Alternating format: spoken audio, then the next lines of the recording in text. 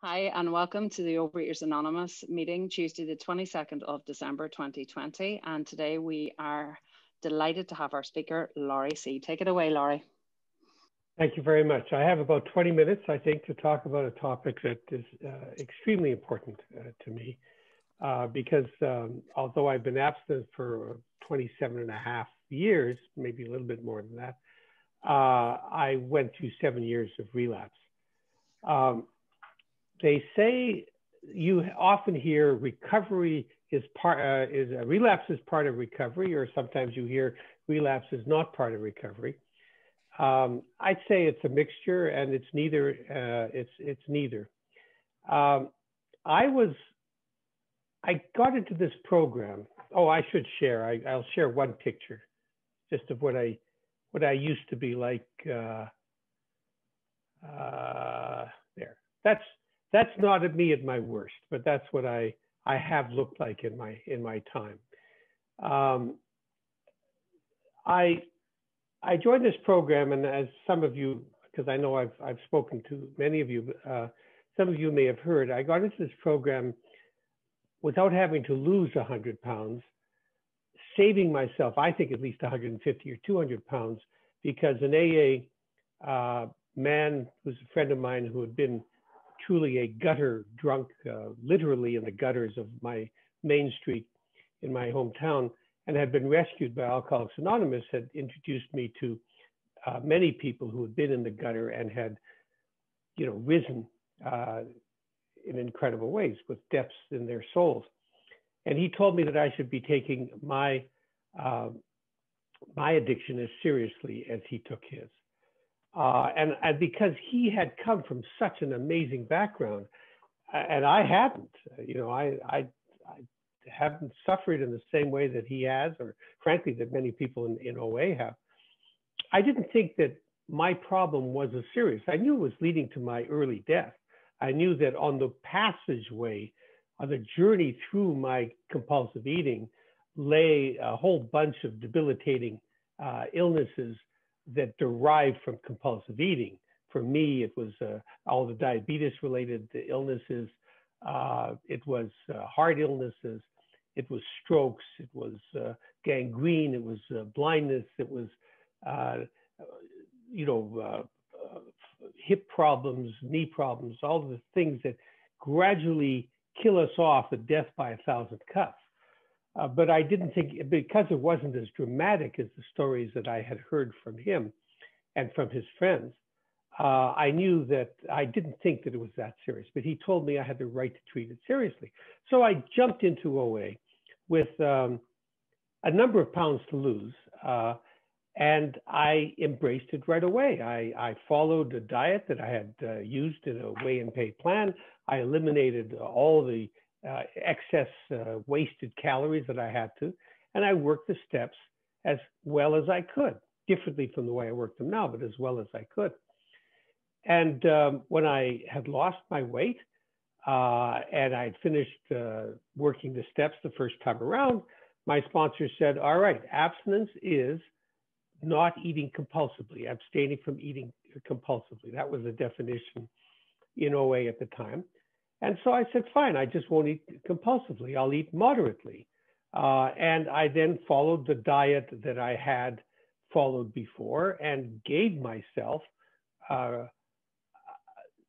treats in moderation, because they said, now you've lost your weight, you can have a little bit of that in moderate measured amounts in specific times a week, once a week, twice a week, or whatever. And I gained not quite all my weight back, but almost. And then I went through the steps again with the sponsor and lost my weight, and then gave myself my treats back and gained the weight again. And this went on for 7 years. I never left the rooms, but I was certainly leaving the program behind. I was talking the talk and not walking the walk. And I was brought to my senses not by the hopelessness of what was going on with me. I knew it was hopeless. I knew that the cycle was the same cycle as I had followed in all the diet programs I'd ever been on. But what brought me back was the love and honesty of the shyest person in the room, who came up to me one day and said, "How are you, Lawrie?" And I said, "Fine." And she looked me straight in the eye, unlike everyone else in that room who would just say, "Oh, nice to hear your voice. I'm glad to hear you're fine." She looked me straight in the eye. She said, "I mean, really?" And I was taken aback because, of course, we're such gentle people. I said, "I'm in terrible shape." And I realized I was in terrible shape. I realized I needed help. At that moment, someone had the love for me to be honest with me, which I didn't find much in the rooms in those days. I still don't. We enable ourselves. We're just nice to each other because this is supposed to be a safe place. It isn't supposed to be a safe place. The 12 steps are not safe. The 12 steps push us into areas that aren't safe. And but it should be a compassionate place. It should be a loving place.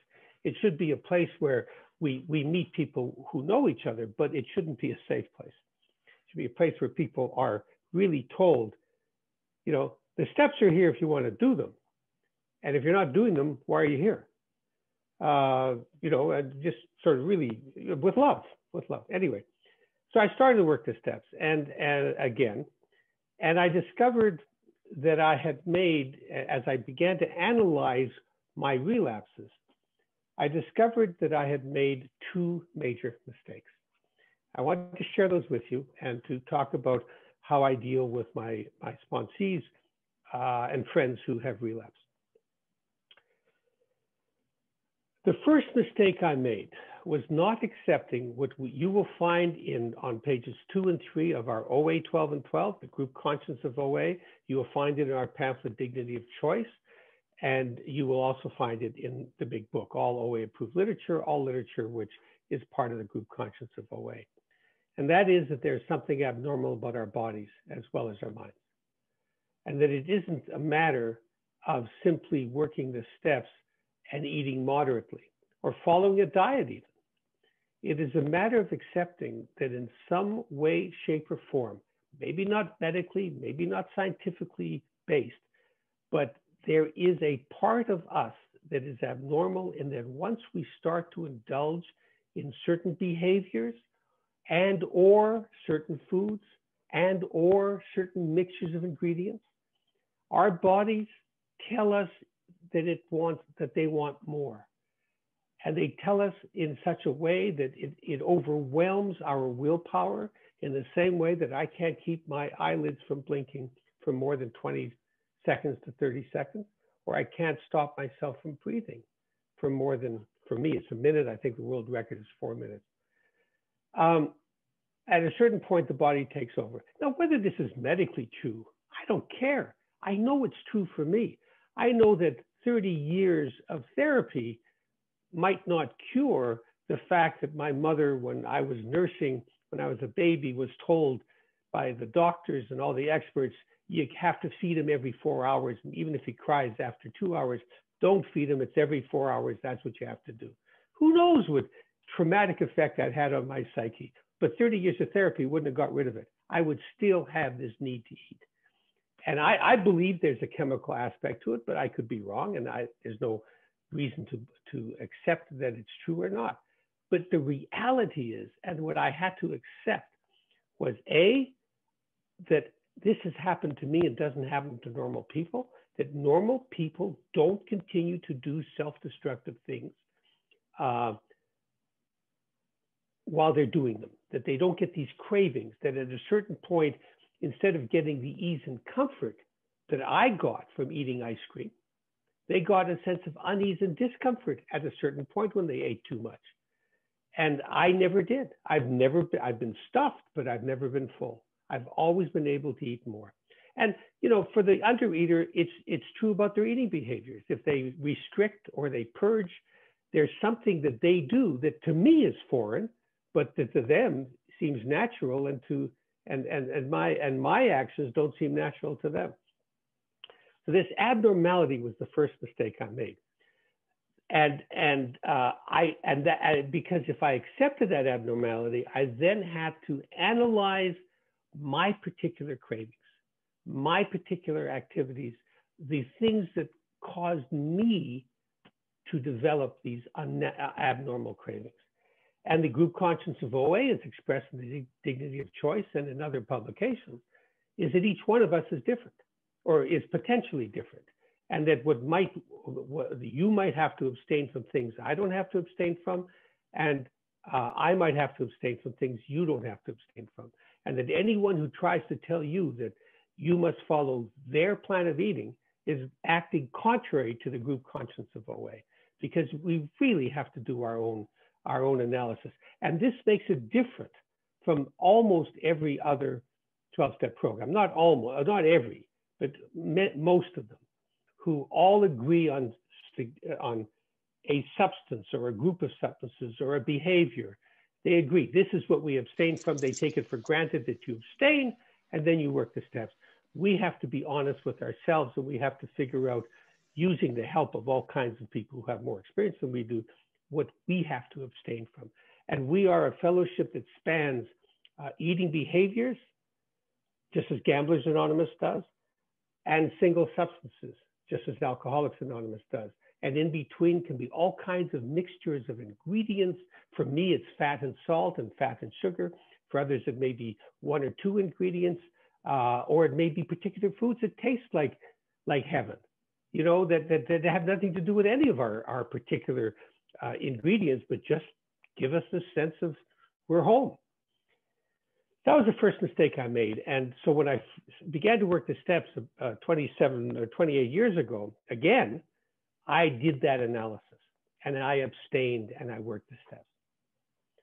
And the miracle occurred, guaranteed by step 9, that I no longer wanted to indulge in going back, because I did accept that other aspect of our problem, which is first described by Dr. Silkworth in the Doctor's Opinion, that not only do I have this craving, this abnormality of the body, I have an abnormality of the mind. And that abnormality of the mind is that I have a mind that will find any excuse in the world to go back to that which I'm trying to abstain from.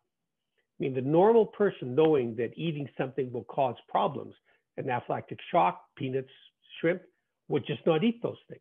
Abnormal people will find excuses to go back to that which they know they shouldn't eat. I know I can't eat ice cream. I knew that. I've known that for 50 years. And I've eaten tubs of ice cream. But my mind would always give me permission. You've been very good. You've lost weight. You didn't eat the bun at supper time, so you can have the ice cream at nighttime. You exercise for at least 10 minutes. That's got to be good for the whole tub of ice cream. Or, you know, or just one will be enough. You know, just a little bit will be enough. All kinds of excuses, ranging from you've had a horrible life and life has kicked you in the guts to I'm standing up, so it doesn't count. It's just a range of stupid excuses. So the steps get rid of that mind, and the miracle occurred to me. I didn't want to eat or indulge in the things I was abstaining from.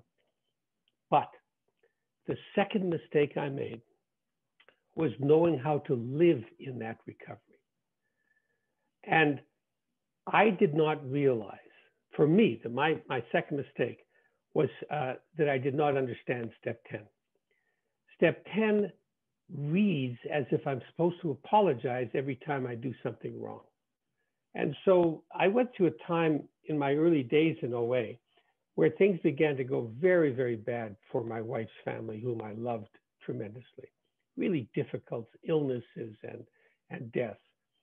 And my reaction to that, my wife was away, I was taking care of her family, I was doing more taking care of the kids. My reaction was to yell at my kids, and then as a good step 10er, to apologize to them. But I never did what I had done in step 9, 4, 5, 6, 7, 8, and 9, analyze what was going on in my life in order to figure out my reactions to the illnesses of my wife's family.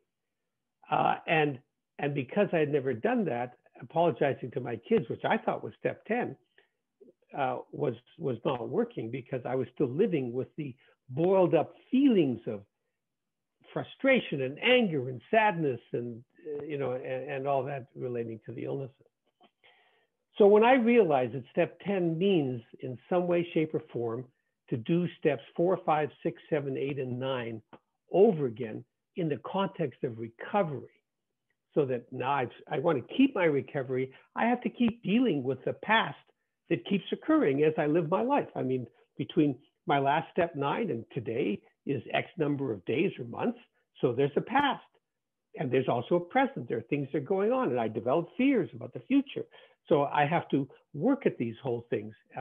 And that's what my step 10 is. So since I have understood what abstinence is and the whole concept of abstaining from particular foods, ingredients, and behaviors, and understood step 10, I have not had a relapse for 27 and a half years.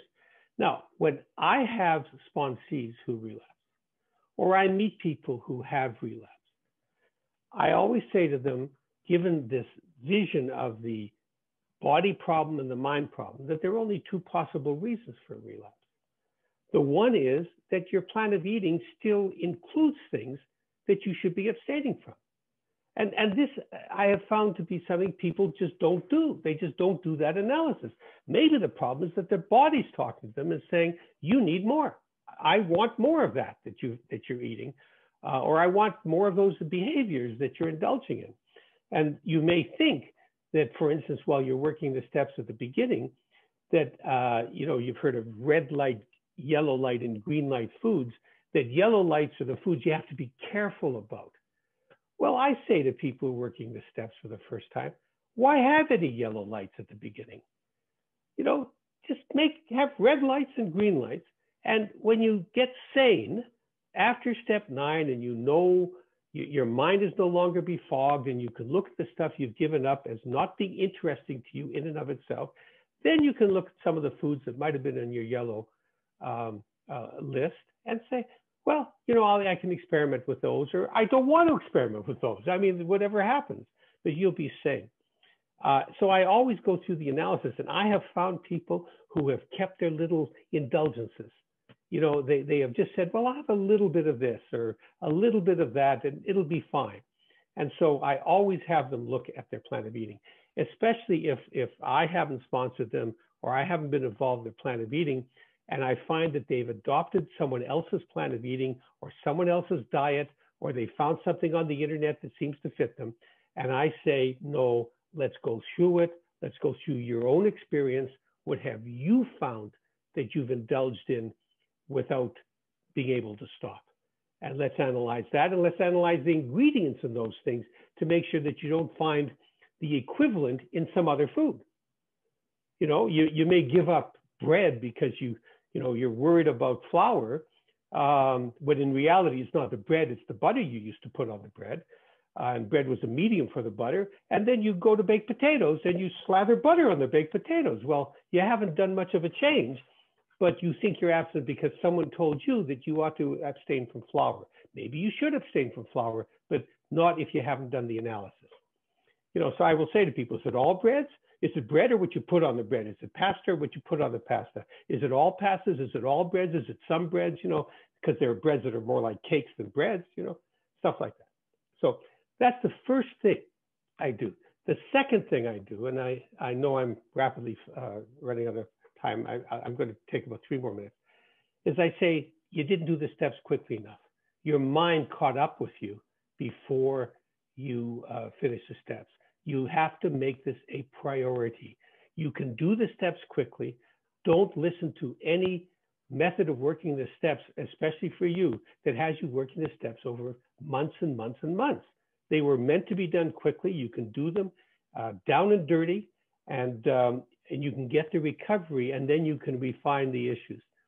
So I talk about developing a strategy for dealing with day-to-day issues, phoning in your food, really being stricter than normal, not having any in your house, saying to yourself, I will eat this food that I'm tempted to eat, but only after I've had 2 glasses of water, read 10 pages of literature, and written 4 pages in my journal. And, and by the time you do that, you won't want to eat it. And if you're like me and you get up in the middle of the night, having 2 glasses of water is enough of a deterrent because you don't want to be up all night. So I suggest to people they develop that kind of strategy. But the one thing I don't do is force them to do the same thing that they did the first time they joined, study everything and analyze and ask all kinds of questions. I say, let's get you abstinent and let's go back to the steps and put on your step 4s or resentment. I relapse. Put down fears. I fear I will always relapse, and figure out in steps 4, 5, 6, 7, 8, and 9 what the response you should have is and what the amends you owe are. So for me, relapse is not part of recovery, but relapse can give us a sense of priority. It can give us a sense of urgency, because if we could relapse, everything seems so good it wasn't doing well. I'm wrapping up very quickly. Then we can learn from that. For me, the only mistake we make is not learning from our mistakes. For me, the image that I have of a relapse is we're going up a mountain, we've reached the top, and then we fall. But we don't fall backwards. We fall down, and it may be a long way down, but we've gone an inch or 2 forward because we have the experience of the mistakes we've made. Let's analyze those mistakes and let's go on. But let's hurry up, and let's not dawdle, and let's not torture a person for their relapse and make them do the same things they've done over and over and over again and keep feeling guilty about. Let's just pick them up. There's a Robbie Burns poem, I'll lay down and bleed for a while, then rise up and fight again. I'll lay me down and bleed a while, then rise up and fight again. And that's how I see it. So I think that's my 20 minutes, and that's my story. I'm sticking to it. Thank you. Lawrie, thank you so much. That was wonderful.